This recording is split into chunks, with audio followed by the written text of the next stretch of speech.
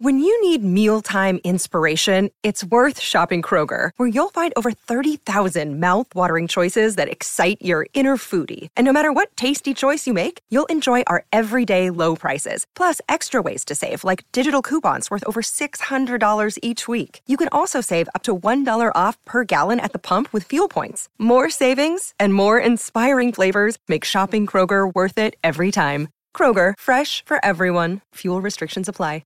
I'm Victoria Cash. Thanks for calling the Lucky Land Hotline. If you feel like you do the same thing every day, press 1. If you're ready to have some serious fun for the chance to redeem some serious prizes, press 2.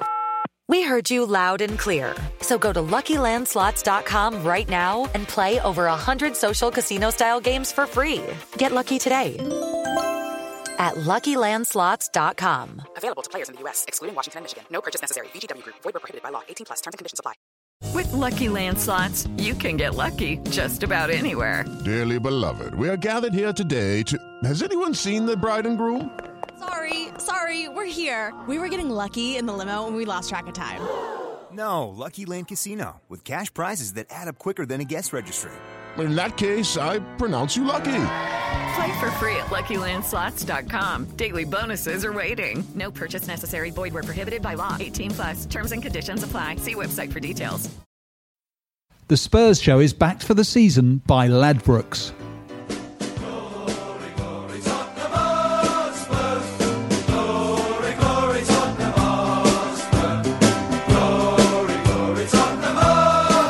Hello, good evening. Welcome to this very special edition of the Spurs Show, coming to you live from the Albany Great Portland Streets. Stop. Hang on there. This podcast was recorded in front of an audience of 50 Spurs Show season ticket holders who for £10 a month get to come to these events with a friend and meet the legends. So far, in the last 12 months, they've seen Chris Waddle, Glenn Hoddle, Ryan Mason, Terry Dyson, Graham Roberts, David Howes, Paul Miller, Mickey Hazard, Tony Galvin and Alan Mullery. All for £10 a month or £100 a year. To see who we've got coming up next, go to season.spursshow.net and put a tenner down. Can we hear the show now? OK, back to the show.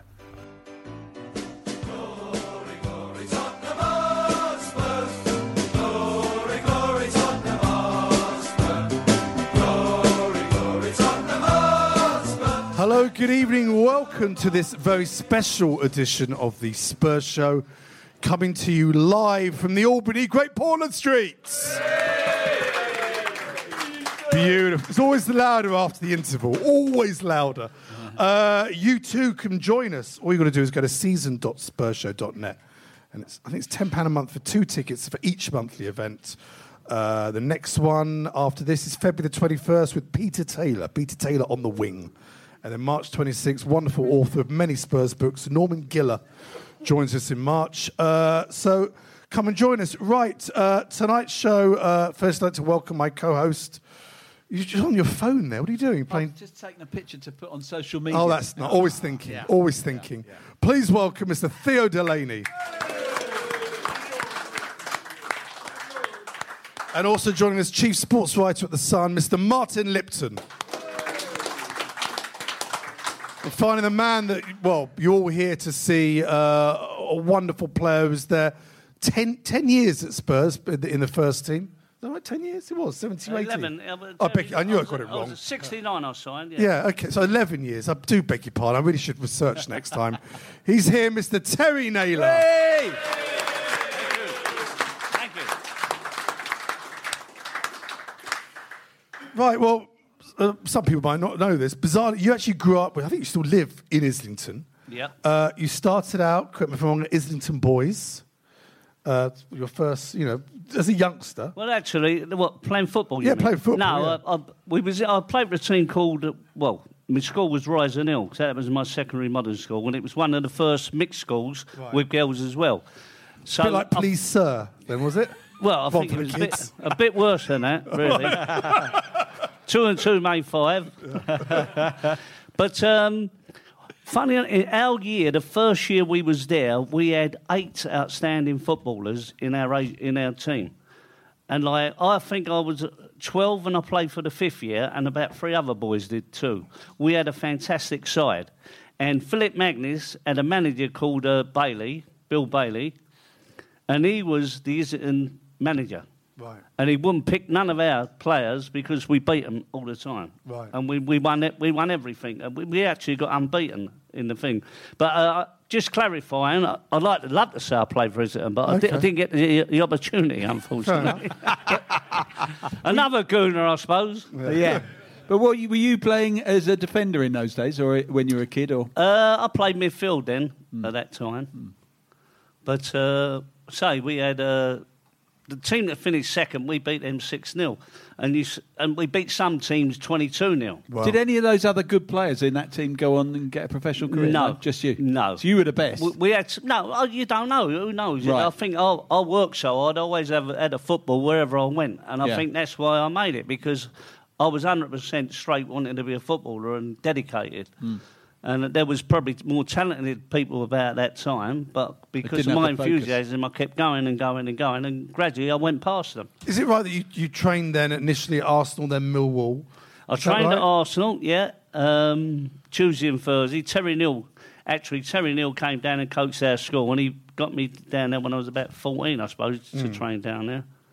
And then Millwall, was that right? You were training there for a bit? No, I had a trial for Millwall. Oh, trial. And okay. I got in. I got past the trial, and the first game was at Chadwell Heath against West Ham. And to be honest with you, the only place I've been out of London was Clacton then. And we never had a car, so everything was by coach. And I turned up 30 minutes late, and he said, "You've took the piss out of me, son, here." He said, "I'm picking you." He said, "That's it now, you'll have to stay in the substitutes." And I went, "OK." I said, "I'm sorry, Mr. Fenton." And one of our games we played after that, when I was on the line, was Tottenham Hotspur. And my father knew an ex-boxer, British champion, Fred Roy, who was very big down Spurs. He had quite a sway. And he took me down the pub to talk to him, and he said, "Listen, son, if I get you a trial, don't let me down." I said, "Mr. Roy, you get me a trial, I'll definitely get in." And we beat Basildon, I think 6-1. I scored a goal, one of the rare ones, and that was it. Then I trained at Spurs Tuesday and Thursday. Then that was the process. Then great. What other players your age were at Spurs then before you signed as a pro? Anyone else that came through from that crop, or? I suppose Johnny Pratt had just made it. Johnny had been there probably a year before me. Tony won a fantastic, brilliant left back. And if it weren't for Cyril Knowles, he'd have probably had 300 games, 400 games for Spurs. But Tony was a great player, and they was in my area where I come from. And then but at this time just before you signed pro, was that the stage you were working at Smithfields? Yeah, I was down the meat market. That's where you get a meat hook. Yeah. Meat hook and nutter, yeah. But the camaraderie, you see, the great thing for me then was when I was down Smithfield Meat Market playing football for the market team. We played against semi-pros, and I was 16 years old. And I could read a game. It's like Georgie Best. If you say, "How come you beat 8 men? Show me how to do it." I say, "I couldn't." And you can't, like Bobby Moore, couldn't show anyone how to read a game. You've either got that or you haven't. It's natural. Yeah. And so when I'm playing against boys and me 16 and all that, I come from them playing against men, semi-pro. I was miles in front of them. Yeah. So I was lucky in that. Got the So when you signed pro at Spurs, how old were you when you signed pro? I was 20. Right. Okay. Which is quite old. Quite old, isn't it? I don't think that'd be done again, probably, because you look back at that time, 20 years old, and you haven't represented England in the youth level or anything like that to still get in. But as I say, that was my desire. I focused everything on trying to be a footballer. I mean, you signed that, you said, that sort of 69-70 season, which was a sort of a bit of a transitional time at the club for the younger listeners. Jimmy Greaves had left in January, Martin Peters had come in, but we'd still got Mallory, England, Jennings, Gilzine, Chivers, Knowles, you mentioned. What was it like then being sort of 2021 and walking into a dressing room with those kind of pros? That's a great question, because when Thank you, I did try. Pre-season... We've rehearsed this 3 times. When it come to pre-season and I walked into the dressing room, I'm looking round me at all the international stars in that dressing room. And I was probably the only player's name that I didn't recognise. The rest of them, they was all internationals. But again, see, you had to go out and prove your worth. You couldn't settle on your laurels. You had to say, right, I'm not going to shy away. I'm going to be as good as them, you know. Well, everything you've said so far, it tells us that you were extremely confident. You had complete faith in your own ability, right? 100%. 100%. So, whereas most people are your age and in that situation would be intimidated, you're thinking, no, this is where this is where I expected to get to, and I'm here now, and I'm going to show that I deserve to be here, right? Yeah, I think there was more talented players in my age group than I was, but I was so dedicated, and I was strong, I was fast. Yeah, hard. I love winning. Yeah, hard, if you had to be. You know? Yeah. But these boys, when they come against men, they seem to... England international youth players, they just didn't have it. You know, they could be bullied out of it and things like that. And I made sure I'm going to be one of them. Would you have been able to play today the way the referees? Yeah, of course. I would have adapted. Definitely. Yeah, I'd have hit them earlier. I think. yeah, definitely. Listen, at the end of the day, you got to be honest, haven't you? At the end of the day, the wingers out there, you're marking him. Do you want him to score an hat-trick and then kick him in the Achilles, or would you want to hit him with the first tackle and say, right, you're going no further, you better go over there, our left back's got an injury. Get him over the other wing, so he's less problem for me, isn't he? But that's the game. You hit him hard, but I must be honest, 95% of the time I took the ball first, and it was more of a follow-through. Yeah, you were very good at the follow-through, I remember. I know a woman that said that. You made your debut. It was March 28th, 1970. I just gave you the programme just there. You did. Thank you very much. Pleasure. Away to West Brom. You replaced Phil Bill, who I think for quite a while you kind of vied in that position. I mean, talk about players who played a lot of time for Spurs. Phil was there for a long time, played a lot of games. That was your debut. What was your instructions from Bill Nick, and how did you get on with him early in your career? He was a fantastic man, Bill Nicholson, and I think most of the players... Maybe not so many senior players, but most of the boys coming through, like within the 25 plus, under, Bill he spoke sense. Everything he said made sense. And Eddie Bailey was a marvellous number. And I think we should all give Eddie Bailey a round of applause because he was a fantastic number 2 to Bill Nicholson. He really was. And the players that Eddie brought through were, me myself was one of them. Tony Want was another one, Johnny Pratt, and he was. But Bill Nicholson was marvellous. He just spoke with such authority, and everything he said was right. So that's all you can judge a man on. That the first game you played at the Lane, because the West Brom was away. Do you remember? It was a 2-1 win against Manchester United. Manchester United, yeah. Do you remember that day? Who are you facing in that? Well, that listen. team? Before we go any further, you won't believe what I'm going to tell you now. I wasn't in that particular squad. Right. I think you only had one sub then, didn't you? So I wasn't in the 13. So I arranged to go down to West End, not pull a bird, play snooker for a game of snooker. So me and a couple of my mates went down there, and we'd come back for the game. I think we kicked off then at 7:30, didn't we? So it would have been about 6 or something. And as I walked in the gate, Cecil pointed and went, "Oi, Naylor, get in the fucking dressing room. You're fucking playing." I went, "What?"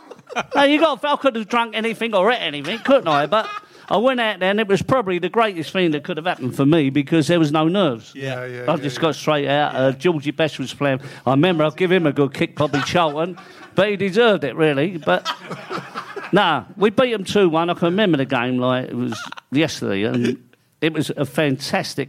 That crowd really lift you, Spurs crowd. You go over there, and they just... lift you as you walk out on the field. It gives you like almost a goal, but obviously it's not a goal, but it was as good as that. And it just brought the atmosphere right to bear. And you're amongst the atmosphere. And to be fair, I admired players, but I had no respect for anyone till after that whistle blew. So what was it like for you walking out? You'd obviously played the reserve game, but of course in those days, separate tunnels, weren't they? Quite a distance apart. Yeah. That very narrow tunnel you had in that walking out from that dressing room, walking onto the pitch, playing your first game for Spurs against Manchester United. I know. I mean, fully with the lights. What was it like for you? That was the thing. I was just like, everything happened instantaneously. So I didn't even take that in. I was just really, right, I'm playing now. Get out there. You can't mug yourself. You get out there and do the best you can with the boys. And we was 2-0 up, actually. We was guiding the game, and I think they got a late goal. But it's almost blanks here, the game. The main thing is getting out there and getting a result and playing as best you can with the players around you and for the supporters. And that's what it's about. There's good players in that team. That team was a fantastic side, absolutely. As you mentioned, Phil Bill, a very underrated player, but he was at Spurs almost from the double team nearly. That's how far Phil goes back. Very respected player.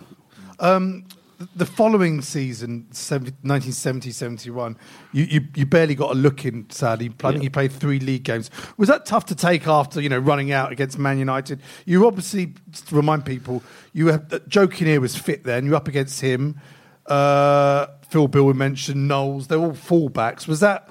But still tough. I know you were still relatively young. But Tony Want was in the same position with me, with Cyril Knowles. He was, Ray Evans there as well, same sort of time? Ray was there as well. Ray came in right back. At that period of time, I was playing like a double centre-half type of thing with Mike England, and when I played.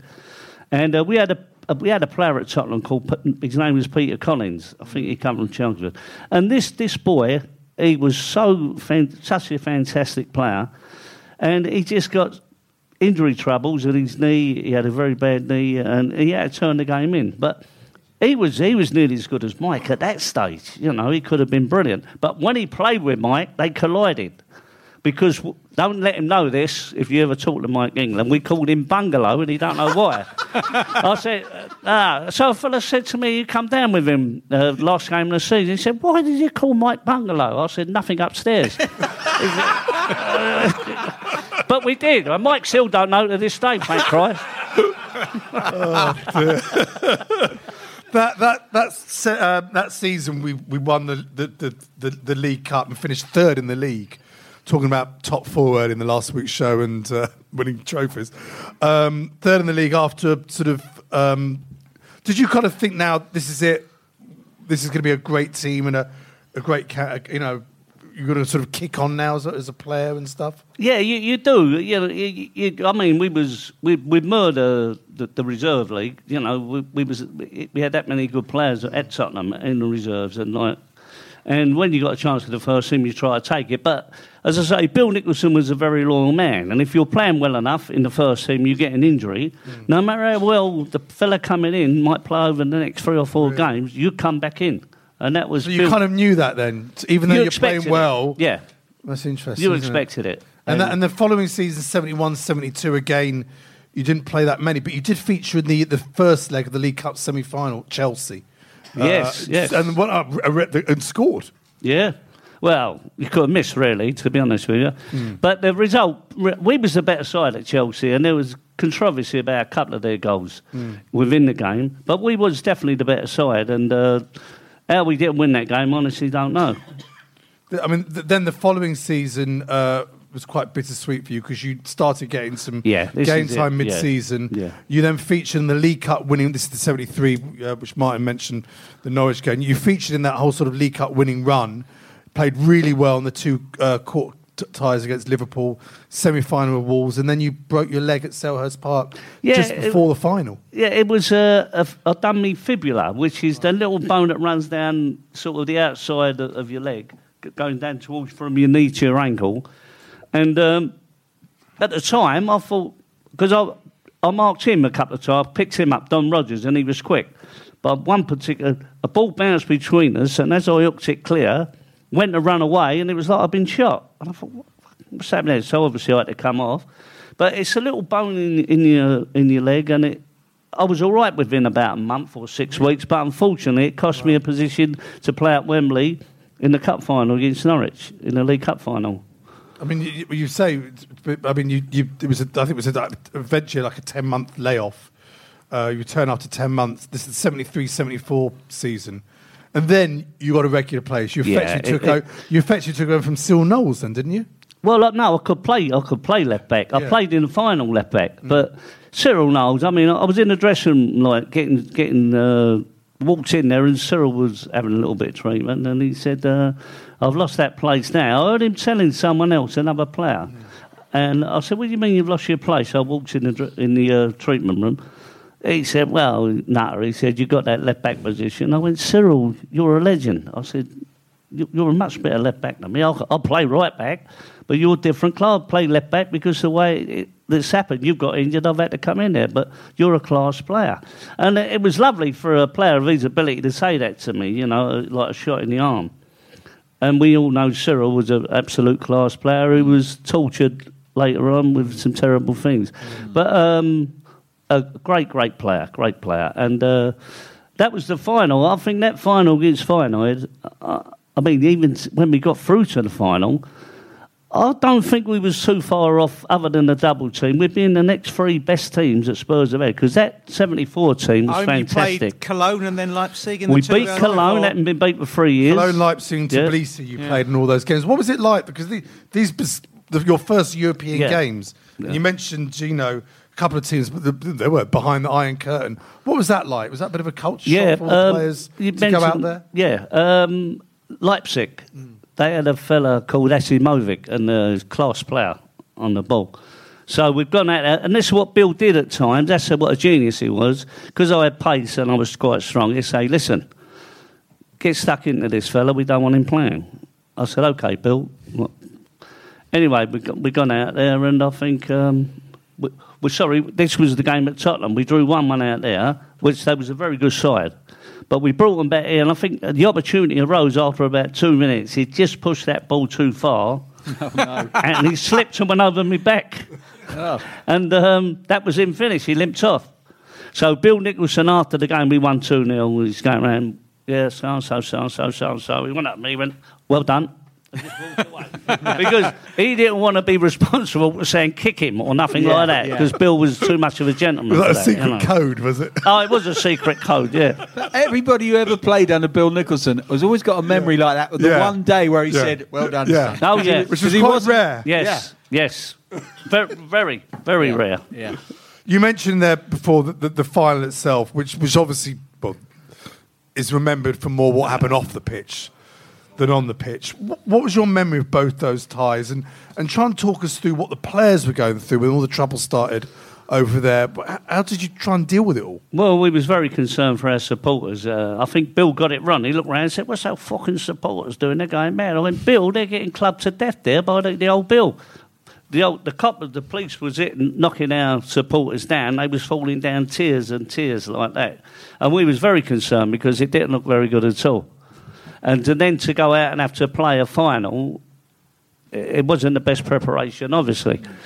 But I don't know if people don't seem to remember this. We scored a goal after about 15 seconds, and they give offside. And when you see the recording, he was 25 yards onside, Chris McGrath. Now, we'd have been 1-up in that game, and it would have made absolutely all the difference. 3-2 up overall then, it would have been... We'd have definitely beaten because there was nothing in the game. The second goal they got, we was all out attacking. A few minutes to go. So extremely dodgy, verging on the slightly dodgy. Right? Only Italian father and son, linesman and referee. Really? Yeah, father and son. Father and son. No. I'll tell you something else about that game because I've made films for Tottenham history films. You can't get footage of that game at all. Now we know why. You can get footage of all the big games. You cannot. There is no footage you can get of it.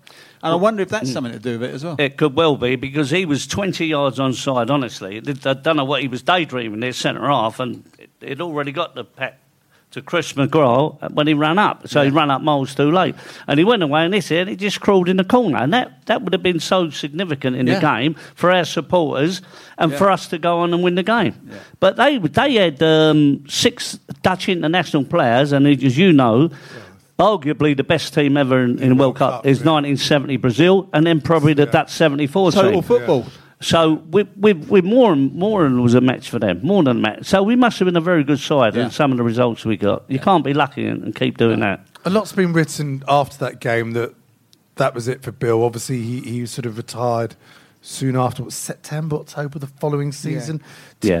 Again, as players in training, did you notice a change in him, or do you just think he just had enough? I mean, been in the club, 58, he started manager, wasn't it? Long time, wow, I mean, a long time. Yeah, I think you do see it like with great managers. Jock Stein was very similar. Shankly was very similar.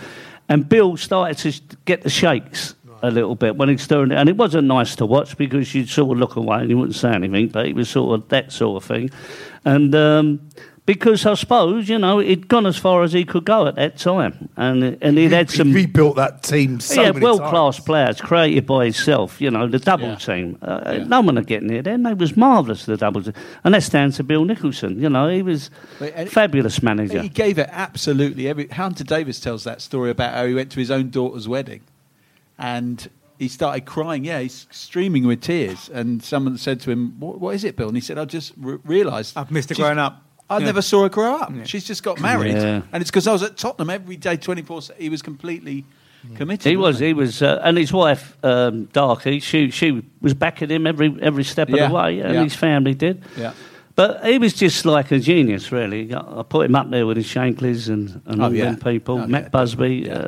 Bill was a tremendous man. Yeah. After that UEFA Cup the following season, Joe Kinnear left the club and Ray Evans left the club. You then reverted to right back. Was that an easy transition for you to make? Oh, very easy, for me, because it gives you that little power that you could run forward, and use your pace a little bit. Because if you're marking a wingman, it's okay when he's got the ball, you're going to challenge him, and obviously defensively you want to get the better of him. But when you get the ball, you're 10-1 on because he can't defend. And so I love going forward as a right back. Yeah. That period, that mid-70s period, in my mind, I remember, it's a great era of football, really. Football was actually in decline in a funny sort of way in terms of... Crowds were going down and down, weren't they? Exactly. People thought it was going to die out, in fact, at some point, but between there and the mid... But there were great things to remember. There were the great artists, like people like Tony Curry and Georgie Best and Alan Hudson and all that. But there were also the great hard men. And there were never hard men since that were like the hard men then. So you had Chopper Harris, Tommy Smith, Story, Tommy Smith, Trevor Norman Cherry, Hunter, Norman Hunter, Johnny Giles, who was also an artist, but an absolute vicious man, wasn't he? But where do you put yourself in that little... I never considered. I thought I was more of a footballer. You were a footballer, like Johnny Giles, though. But Johnny Giles was a footballer as well, but he was also a hard man, wasn't he? Listen, all the Leeds team... All hard. Other than Paul Madeley and Eddie Gray went over the top. They all went over the top. It was almost like a policy. We knew they would. Yeah. We knew what they was like. They was great side, great winners. Yeah. And I was fortunate enough to go there and beat them 2-1. Right. Like when they was right at the top of there. We got a great result there, Spurs, when we beat them. But they was winners. And, that's it. And relentless, ruthless, say what you want, but you're better coming off winning than losing, aren't you? For yourself and the supporters. So you were obviously there when Glenn came in as a 17-year-old. Yep. What was your... Did you know there was something special with that boy when you saw him straight... I was getting over an injury. So I'm on the pitch with a ball, knocking a few balls, and a couple of apprentice boys come out, and one of them was Glenn. So... He said, knock him a few balls. Anyway, I'm knocking these balls up to him, and he's not the best balls in the world, but he's pulling them down where his ear is, on the floor, knocking them back. But I went, who the fucking hell is this? Where's he been? 16, 17, absolutely, even then. Genius, absolute genius, marvellous player. We now move on to the Terry Neal era. And we're going to do that after this very short break. On this day, January the 22nd, 2008, having drawn the first leg 1-0 on this day, January the 20th, 1951. On this day, January the 14th, 1978, a John Pratt On this day, January the 17th, 1968, Martin Chivers makes his debut for Spurs. If you're interested in the history, landmarks and great achievements of the football club we hold dear, you'll love On This Day. And White Hart Lane erupt. Jimmy Greaves equalises on the stroke of half-time. Aaron Lennon scores a 4. Tottenham embark on a 19-game unbeaten run. On This Day, a daily mini-series dedicated exclusively to memorialise great Spurs days gone by. Exclusively available at patreon.com/Spurs Show. Patreon.com/Spurs Show.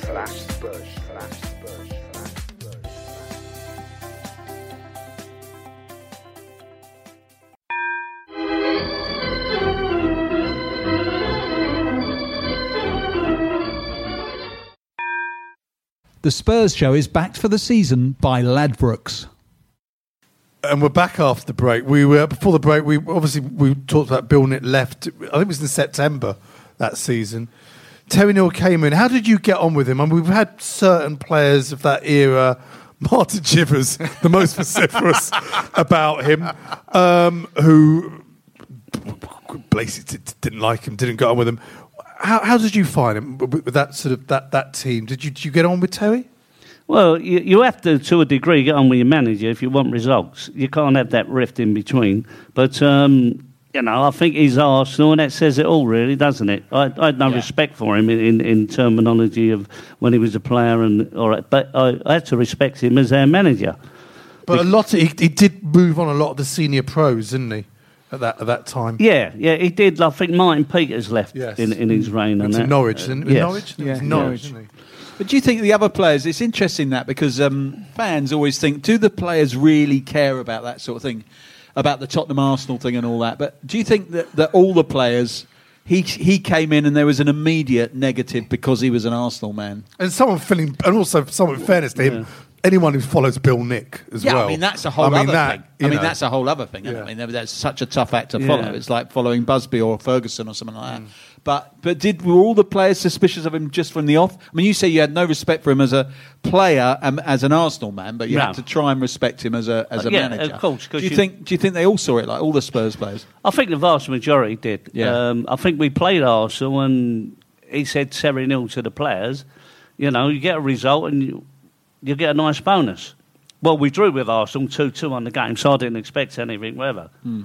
But Pat said, fucking hell, what did he say there about the fucking bonus? Where is it? And I'm thinking, hold on, Pat, we didn't win, we drew 2-2. But that's the best Pat Jennings impression. I'm sure he'd love that. That's a good that season, that 74-75, we're at real risk of going down. Yeah. And we obviously had that iconic game now, Leeds, the European champions, or certainly league champions. Before they were playing the final, That's right, wasn't it? just before the final. Yeah. Midweek, must-win game at White Hart Lane. Now, we've had Martin on the show, and I interviewed John Duncan today. There's an extraordinary story about Terry Naylor bringing in Romark the hypnotist. Oh, yeah, at the time to sit. I mean, the hypnotism was sort of unheard. It was a showbiz hypnotist.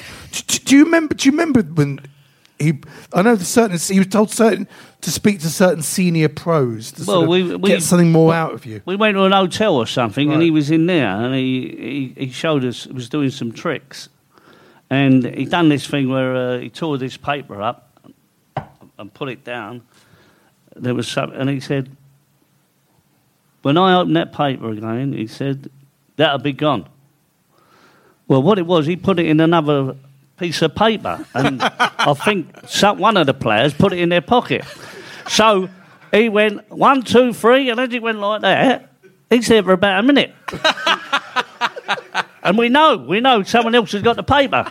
So he couldn't have been that good, could he, really? I mean...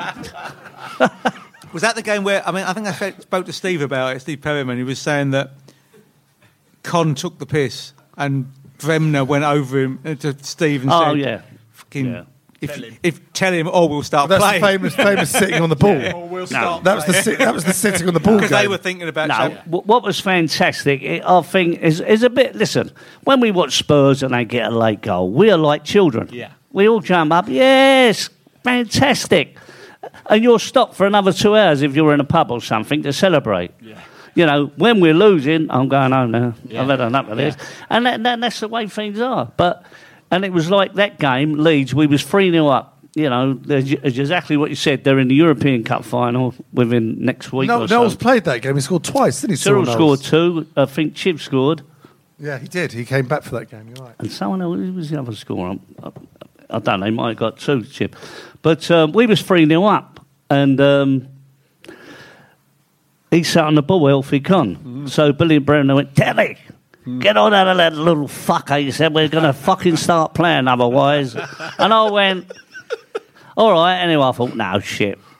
keep going up. But all of a sudden, Lauren was at a 40-yard. It flew into the top of the net. I went, Elfie, fucking turn it in.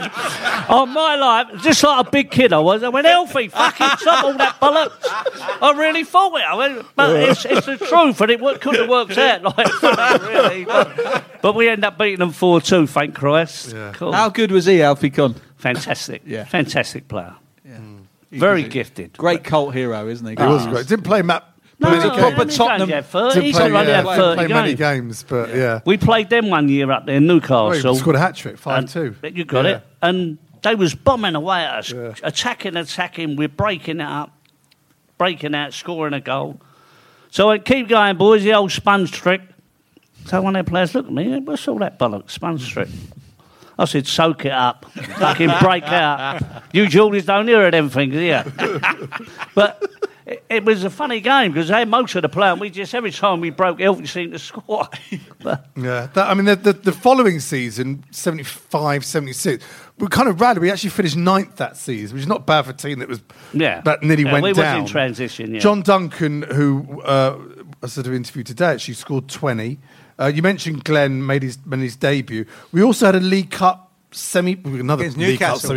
Newcastle. I remember lost 3-1 away in the second leg. Right. Yeah. We won the first one 1-0, and I remember Pat Jennings pulled off one of the greatest saves I ever saw. White Hart Lady from Tommy Craig. I remember tip one over the bar. Yeah. Good. Do you remember those two games? Yep. Yeah, I remember them. Yeah. I think Keith was managing them, was he? No, it's still Terry. It was the end still of that Terry. season. Oh, it was. Yeah. This is Keith was his season. number 2. Yeah. But we should have seen them off for a little while lane. We should have put it to bed. But say we went there 2-1, I think it was, and they beat us 3-1 there, which was a terrible result for us, really. I mean, we should have beat them, but we didn't really perform how we should have done on the day. Yeah. Terry then left, and then Keith took over. Is it true that certain senior players were asked by the board who they wanted, and certain senior players went and said, we'd like Keith to take over? Yeah, I think Stevie had quite a big influence in the boys, and we all backed him up. And What did you as players see in Keith then to go, we're happy for him to, he was hard working. Keith was hard working. He done the things he should be doing, like as a manager, in training, etc. He didn't overlook too many things. He was always in touch with Stephen, talking to him about the way we play with our captain, and I think that was a very good thing. That season we went down. We actually started off quite well that season. I think we won. We certainly won at Old Trafford early that season, and then after that we could barely buy a win. That Derby game was a horror. Oh, wasn't the it? Derby, 8-2. yeah. Yes. Oh God. Yeah, 8-2. What was going on in the dressing room? What from your perspective? What was going wrong? It's just quality of players we had. Really, it wasn't good enough really to play in that division or for to wear Tottenham's colours. To be honest, all round. But you can but try. But we lost. That was a disgraceful result, 8-2 at Derby. And on the Monday, Keith called us all in, and he went through the team with the goalkeeper. What do you think? And he said, well, I might have done better with one or two, he said, but I had no chance with the others. He said to me at right back, I think I might Leighton James, who was quite quiet, really, for 8 games, and get 8 goals in. So I said, well, listen, I probably could have done better defensively, but I looked after him. He's a dangerous player. And I don't think he did anything really in the game. Like, he didn't score, he didn't make it. Anyway, bye-bye. So then he asked the left back, I can't think who played left back, say Jimmy Holmes for argument's sake. Probably Holmes, wouldn't it? Yeah. So he went, what about you? He went, well, no. He said the same as Terry. He said, I think we was quite out wide because he got 4 goals, Riop, through the middle. Johnny played double centre-half with, I think it was Willie, was it Willie Young? Young would have been at the back. Yeah, well, that explains everything. Anyway, I think we should have settled on that one straight away. But he went to Willie Young, he went, I fucking went up, I can compete at keep with every ball, I'm trying with my headers and get them out and all that. And he's like, so, and all of a sudden, this is absolutely brilliant. When you think you just got beat 8-0, everyone's down. He said, what do you think, John Pratt? He said, well, obviously, the other 3 have had fucking blinders, it's all down to me, isn't it? And that is the truth. You had to start laughing because it was the only way to do it. But no, it didn't work out. We played Johnny Sweeper, and Rioch was a bit too quick. Not through him, through the old defence. They had better players, didn't they, Derby? They had a good side, you talk about Rioch and Leighton James. They were very, very good players. Yeah. And then near the end of the season, I still remember it. We lost 5-0 at Main Road, and that sent us down. We then finished at White Hart Lane. We beat Leicester 2-0. Pratt and Jimmy Holmes scored. And I remember as a kid, it was like a carnival. It was like everyone ran on the pitch. We'd gone down. We'd just been relegated. But that was the love of why I love this club so much. I remember the crowd would not leave until the players who'd just gone down came back up at the old West Stand and stood by the director's box. And there was just incredible atmosphere, like we're going down, but it's a bit of a cliche now, but we were all in it together. Really felt. It was no like, oh, you whatever, like you get now. It was true. We were just all in it together. Yeah. What was your memories of? Do you remember that when we had to come back out? And yeah, I do actually. And the thing is, you couldn't do anything about it, but support us 150% as you did. We let you down. We went down, and unfortunately, now we're in the second division, and we drag you sort of down with us, if you like. But we've always felt a lot of guilt there that we should have done better for you. Did you think that Keith would get the push in the summer? Because he did. Not really. Not really. As I say, I think where we was lucky, we had some experienced players that sort of went, oh, we beat these. And Keith might be a little bit unsure what way. But no, play that way. We're all right, Keith. Yeah, that'd be okay. And it was that sort of thing all the way through, right until the last game at Southampton. And God, it was tough, wasn't it? Well, we'll talk about that in a minute. Oh, yeah, we'll talk about that season. Pat Jennings then left, went down the road, and he's been on the show and talked about not being offered deals, and in that, go back and listen to that show. What was that like as now a sort of senior pro to see Pat, who obviously you played in front of? I think Keith thought that Pat was injury prone then, and he thought missed a few, hadn't he, at the end of that previous season. Barry Daines was playing a little bit. He thought that no, I think that's it for Pat now. He's been in some great sides here, and he's probably keeps getting injured. I think it's time for him to go. But you don't sell him to Arsenal, do you? Of all he was supposed to go to Ipswich, wasn't he? Yeah. You just don't do it. And he had some good years there, didn't he? Mm-hmm.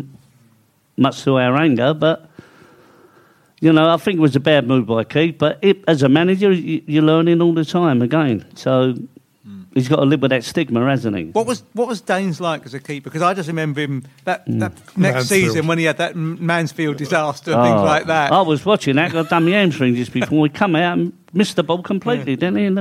But he was all right. Barry just lacked confidence as a person. He was quite a big bloke, wasn't he? Yeah, he was a good goalkeeper, to be honest. But you've got to have your own character as a goalkeeper, I feel. And he just didn't. He was sort of more worried about what other people thought, and he done well enough. I mean, a few of those after him, you had, Alexic and Kendall, and and they all looked a little bit They're all, in a sense, it's a bit like following Bill Nick. If you're following Pat Jennings, they're all in Pat Jennings' shadow. Pat Jennings, one of the greatest goalkeepers ever for anyone, wasn't he? It wasn't until we got Ray Clement. We had to get the England goalkeeper and buy him from Liverpool to get one with the same sort of stature. It's true.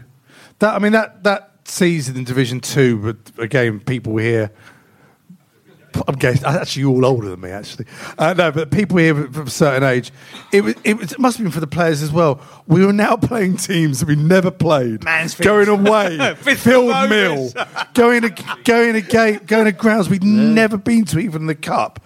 I mean, did you as a player who's, just UEFA Cup final, did you feel it was a step down or just like, right, we're absolutely going up? No two ways about it. Absolutely. The second, what you said, we've absolutely going up. Doesn't matter who comes our way. Yeah. We're Tottenham at the end of the day. But you mentioned Notts County. I think we was 3-1 down in about 20 minutes or something. And Don McAllister went to me, "Hey, Tezza, I'm having a fucking nightmare." And my reply was, "Shut up, you cunt, and get working." He wanted to feel sorry for himself, but don't feel sorry for yourself now. It's too early. Let's go and do something about it. But Don was an hard boy, Don. He could tackle. You made him sound very hard with that impression. No, that was the thing. You underrated him, see? He's a man of 1,000 voices, all the same. You had, is it, Neil McNabb would have played left side midfield alongside Glenn. Marvellous player, Neil McNabb. Fantastic. Very unlucky that Ozzy and Ricky came unfortunately, and Neil went on his way. But he done very well at Man City.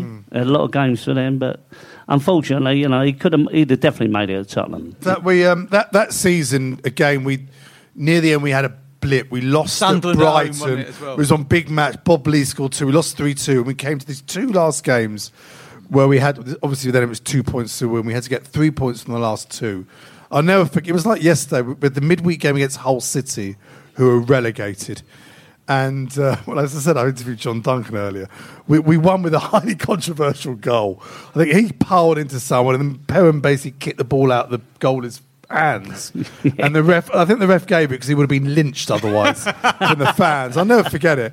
What was your memory? I mean, as a player, when you said we're going to go up with Tottenham Hotspur, you then realise it's come down to 2 matches where you cannot slip up. No, and you've got to be positive. And Keith, to be fair, he was whining. He said, I can't see us doing it now. Whether he'd done that, it might have been his way of saying, I'll get it. Look, get them playing. This is how I'm going to do it. Oh, I think we ain't going to get through now. He said we blew it. We have ex-players go, he went into the dressing room and said, that's it. We've blown it and walked out. And I said, what are you talking about? We got to beat Hull. I said, then we go to Southampton and all we want's a point. Yeah. And fortunately, we beat them, Hull, as you say, and then and I think it was quite a safe point. I mean, you lot was all there. The support we had at Southampton was absolutely marvellous. And we was probably slightly the better side, and we deserved the result we got to stay up. Because both teams needed a point. They needed a point. But Brighton was the other team. Brighton was the other game going on. We need to know what was going on. I think the old radios, I think when around they were losing, but they actually won. It's completely wrong information going around the ground. But at the Player of the Year dues up the West End, and you're getting the best side in the second division. You're on your own table with all the other players selected. Yeah, right. So Alan Ball was next to me. So he went, "Hey Terry," he said, "We got you last game of the season. If we need a point, help us out, mate." I went, "Bally, you got no fucking chance." And we went there needing a point, and I thought, I hope he don't remember that. Oh shit. But you made the team of the season for the second division? Yeah, I got it in both the magazine and by me peers, which is it's a great honour, And of course, Alan Ball, World Cup winner in the same team. Well, Stevie Perriman, Harry never got in that side. It was ludicrous. We had about four Spurs players, but he should have been in that team. Who were the other Spurs players that made it? I think John Duncan got in. Yeah. I'm guessing Hoddle was imperious and I that think season. maybe Neil McNabb was it. But we had 4, but he should have. Stevie was fantastic catching that year. Superb. Yeah. Did you play in the 9-0 game against Bristol?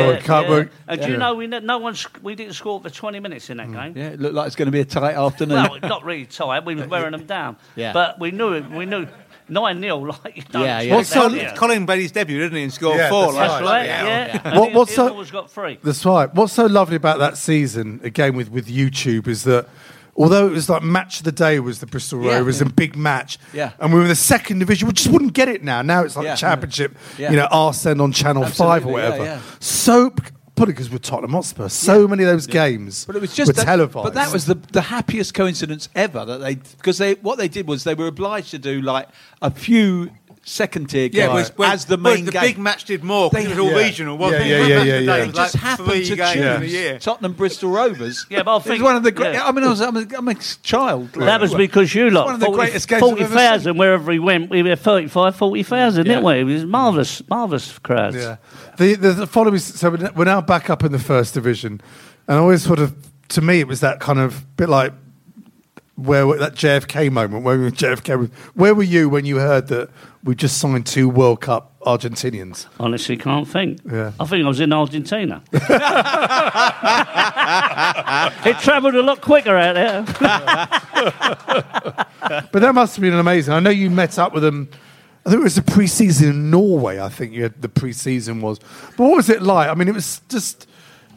We'd all just watched the World Cup, the ticker tape. Ardiles was unbelievable. I remember just watching, just going, "Who's that?" I mean, it was just Villa. We didn't know so much about. In fairness, he came on one game, Yeah. but he was like almost player of the tournament, wasn't he? Ardiles. He was so visible. Him and Kempes you're right. the stars. Yeah. And it was again. This is when it was just major press. You know, we were the front page. Was it Spurs shook up the world? I think was a famous headline. What, as a player, you've just come up, and you know who's going to be playing next season. What do the players think when they arrive for training? With all the listen, you couldn't meet two nicer fellas. Honestly, they were lovely, lovely people, and they still are to this day. Ricky and Ozzy converse with everyone, not at all hard to get on with. Lovely, lovely people they was, and I think Terry Naylor actually has something to do with Keith buying them. Really? Yeah, he said to Keith they're available or something, and Keith went out and he bought them. And he's talking about Harry Haslam being involved with that, doesn't he, as well? Keith did. So But I mean, it was incredible because no one could have seen it coming. No. Look, and now it's like, two Argentinians. Yeah. But at the time, 1978, nothing like it had ever happened. No, not even close. Was they the first? Well, because Birmingham got Tarantini at the same time, didn't they? Yeah. No. Tarantini went to Birmingham. Went to Birmingham. But that was maybe a couple of weeks later. But no one had ever bought. I mean, it was so exotic. It was like, I mean, and the other thing was, we didn't really know that there was something in it. Half of you was thinking, they can't play here. It's like they're from another planet. How are they going to play here? But of course, class. Well, we've had them on the show a few times, and Oz has always said, I didn't realise we'd just gone up for the second division. And if I knew some of the players, especially those early games, Liverpool, like, what the hell have I done? Well, Glenn said he turned round to him one day, about the third day of training, and said, I'm sorry, I know you didn't realise what some of the players would be like. I'm really sorry, but I mean, you know. But again, there was just no. You know, it's not like now with clickbait and report after report. I mean, look at the transfer. Just go online or listen to Spurs Show Daily. The amount of players we're linked with, it literally just came from nothing. Totally out of the blue. It was BBC 6 o'clock news, headline news. I mean, that's how huge it was. It was. But what was it like? Because that beginning of the season, I remember we had. Forest away. Well, Forest away, we did like 1-1. Then Villa at home lost 4-1. Chelsea 2-2. Lost to Liverpool 7-0. What? I mean, was it literally, were they just tired, or we had to try and change our tactics and now finally sort of play through midfield and give them the ball? Because it took a while to get going, didn't it? It did, but it's like anything that the goodness always comes to the top, and they're two class players. And we knew they might have had a bit of problems working into the side from where they was playing, and then all of a sudden they got their sort of second sight, and they improved so much for the team, and the team became quite strong then. But we was struggling at first, and then they bounced out of it because they got that bit extra class, and the other players learnt off it as well. That 79-80 season, Paul Miller now was coming into the team slightly, and also Gordon Smith. From Aston Villa. Yeah. Gordon Smith we had in as well. Did you see then, I mean, obviously you're a bit older, did you see now, wait a minute, there's some younger players coming through now. I mean, obviously you ended up at Charlton. Did you think you were going to go? Was there talk about it? How did you know when Charlton came in for you? I think Keith thought I was glorified going forward too much, and he wanted more of a defensive right back, I think. Right. And that's okay. I know, obviously, I've been at Tottenham then 11 years, and you've got to carry on London type of thing. And I went to Charlton, and I had got promotion with them the first year, and the second year I got Player of the Year there. So there was still some running in the old dog, if you know what I mean. But, lovely club, Charlton. They've done me a big favour. But Spurs was progressing. As you know, the 2 cup finals came later, which you'll probably talk about, which put the other thing to shame with the way we started off. But that's how much they all improved. And how are you? Did Berkshire say we're looking at bids for you? How were you kind of told that you might be moved on? Or I mean, this is days before agents. I think having people's a couple of teams. Palace come in for me because Terry Venables wanted me to go there, but Keith didn't fancy the fella they was going to do the swap with. So that stopped, and then Mike Bailey came in for me from Charlton, and that's when he called me and he said, well, Charlton's going. I went, okay, lovely. Like, keep no animosities or whatever, you know. We've had 11 great years here, 13 tours as an amateur, and a great club. Always been my club, Spurs. Brilliant. You know? Did you obviously got a testimonial. Yeah, I got a testimonial. Yeah. That was against Crystal Palace, funny enough, because where we used to play Arsenal every time, you was guaranteed 40,000. Right. But then they decided they weren't going to do it anymore, and it happened to be my year coming up. So I thought that was handy. You're meant to be working out what you're going to get. That's nice. Yeah, I was working it out, but then it all fell to pieces. But it is what it is. Really, you carry on London, don't you? And no, I mean my time at Spurs was absolutely brilliant, and I had a nice time at Charlton while I was there. So look, go on. I was just going to say, this is a bit tangential, but I've got a memory of seeing you sing. Are you a bit of a singer, Terry? I can sing a song. I've seen you sing live, I'm pretty sure. Is that something that you always did when you were a player? No, never. Terry Venables is a singer as well, wasn't he? Terry's a singer, yeah. Terry sings a nice song. I think I've done my first song ever, Mac the Knife, 1995. Oh, wow. Really? One song I learned, and then now I know sort of 40 songs. But you learn that first song, and then you carry on from which there. is a great, obviously that's a fantastic song. Yeah, fabulous song. Yeah. Amazing. So looking back, I mean, there's sort of 11 years. And I mean, do you still get to games? You still, obviously, you were there for the final game at White Hart Lane. Yeah, I think Spurs handled that brilliant. They got in touch with all their players, that have been there over the years, and we all come together. It was an incredible afternoon because it was. He was part of it. It was creative director. It just so well pitched, the whole thing. It was. When you look at the shambles that West Ham had, the Cockney rejects and the taxis. But, it was such a beautiful afternoon. Yeah. I mean, and obviously arranging the rainbow is really classy. That was Bill Nick, the rainbow, I think. Yeah. But to win it as well was very important because we won 2-1, didn't we? Beat Man United. That was that over with. Now it's saying goodbye. I was very lucky that the club plonked me in the middle of you lot, so I was sat next to Crouchy and a few others as well, Ledley, and just in that little block. And it was I just felt so privileged to be with the people that I'd grown up watching play. And some of them, obviously, I'm a bit older than, but most of them are a bit younger than. And it was just the most gorgeous afternoon. And I remember waiting until basically everyone had gone and just being the last one in, or one of the last ones in that stand, just to look down and think, this is where so much of, the last 40 years of my life have been here. And I've been privileged enough to, start as a fan and then turn into a reporter and have watched so many great games. And the players that I saw from Terry's team onwards, it was just that sense of joy and pleasure and memory and all of that. And I think that that for you who were there, it was the same thing that you felt wanted. The camaraderie was fantastic. You felt for the first time under whatever the grief of people that Levy gets, he's reached out. The club have reached out to the old players in the way that the Sugar era didn't do, and they feel valued, and that's so important because it's the old players, it's memories that make a club. It is. You had the double boys there, didn't you? Terry Medwin, Cliff Jones. Yeah. Les Allen, and that was so day was, But everyone we all mix at Tottenham, Steve Archibald come back, our ideas, Garth Crooks. Lovely. The camaraderie was fantastic. How do you try and sum up the 11 years? What does Tottenham Hotspur mean to you? Well, in football terms, everything. And I would say at least probably half my life. And it does mean that much.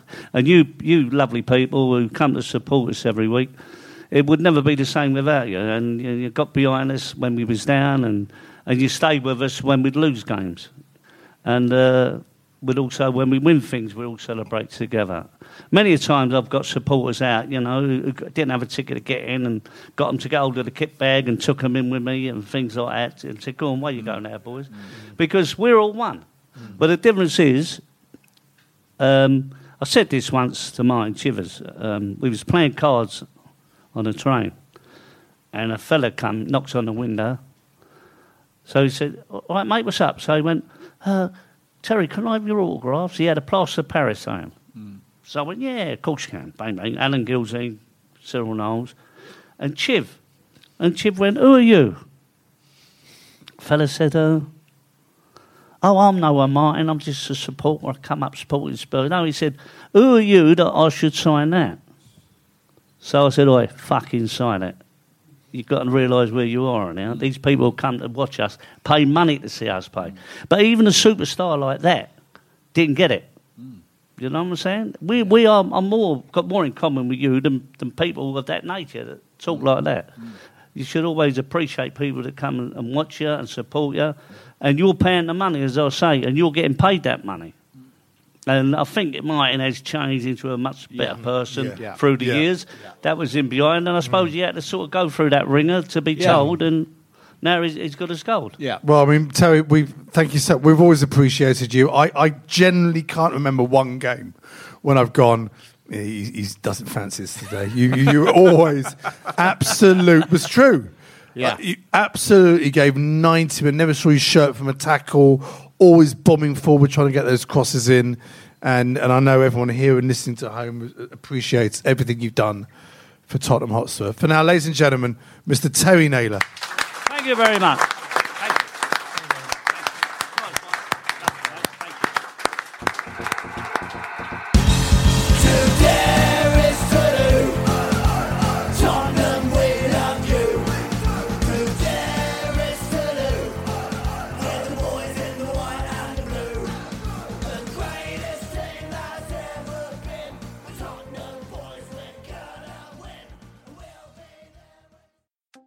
On this day, January the 22nd, 2008, having drawn the first leg 1-0 at the Emirates, January the 20th, 1951. On this day, January the 14th, 1978, a John Pratt On this day, January the 17th, 1968, Martin Chivers makes his debut for Spurs. If you're interested in the history, landmarks and great achievements of the football club we hold dear, you'll love On This Day.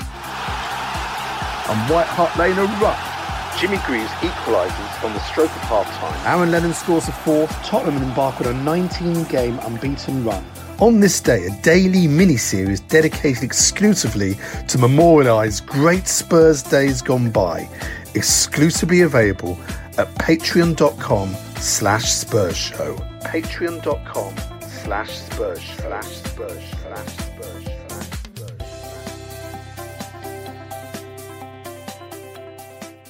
The Spurs Show is backed for the season by Ladbrokes. This is a Playback Media production. Get all the associated links for this podcast at spurshow.net. Sports Social Podcast Network. It's time for today's Lucky Land horoscope with Victoria Cash. Life's gotten mundane, so shake up the daily routine and be adventurous with a trip to Lucky Land. You know what they say. Your chance to win starts with a spin. So go to LuckyLandSlots.com to play over 100 social casino-style games for free for your chance to redeem some serious prizes. Get lucky today at LuckyLandSlots.com. Available to players in the U.S., excluding Washington and Michigan. No purchase necessary. VGW Group. Void where prohibited by law. 18+. Terms and conditions apply.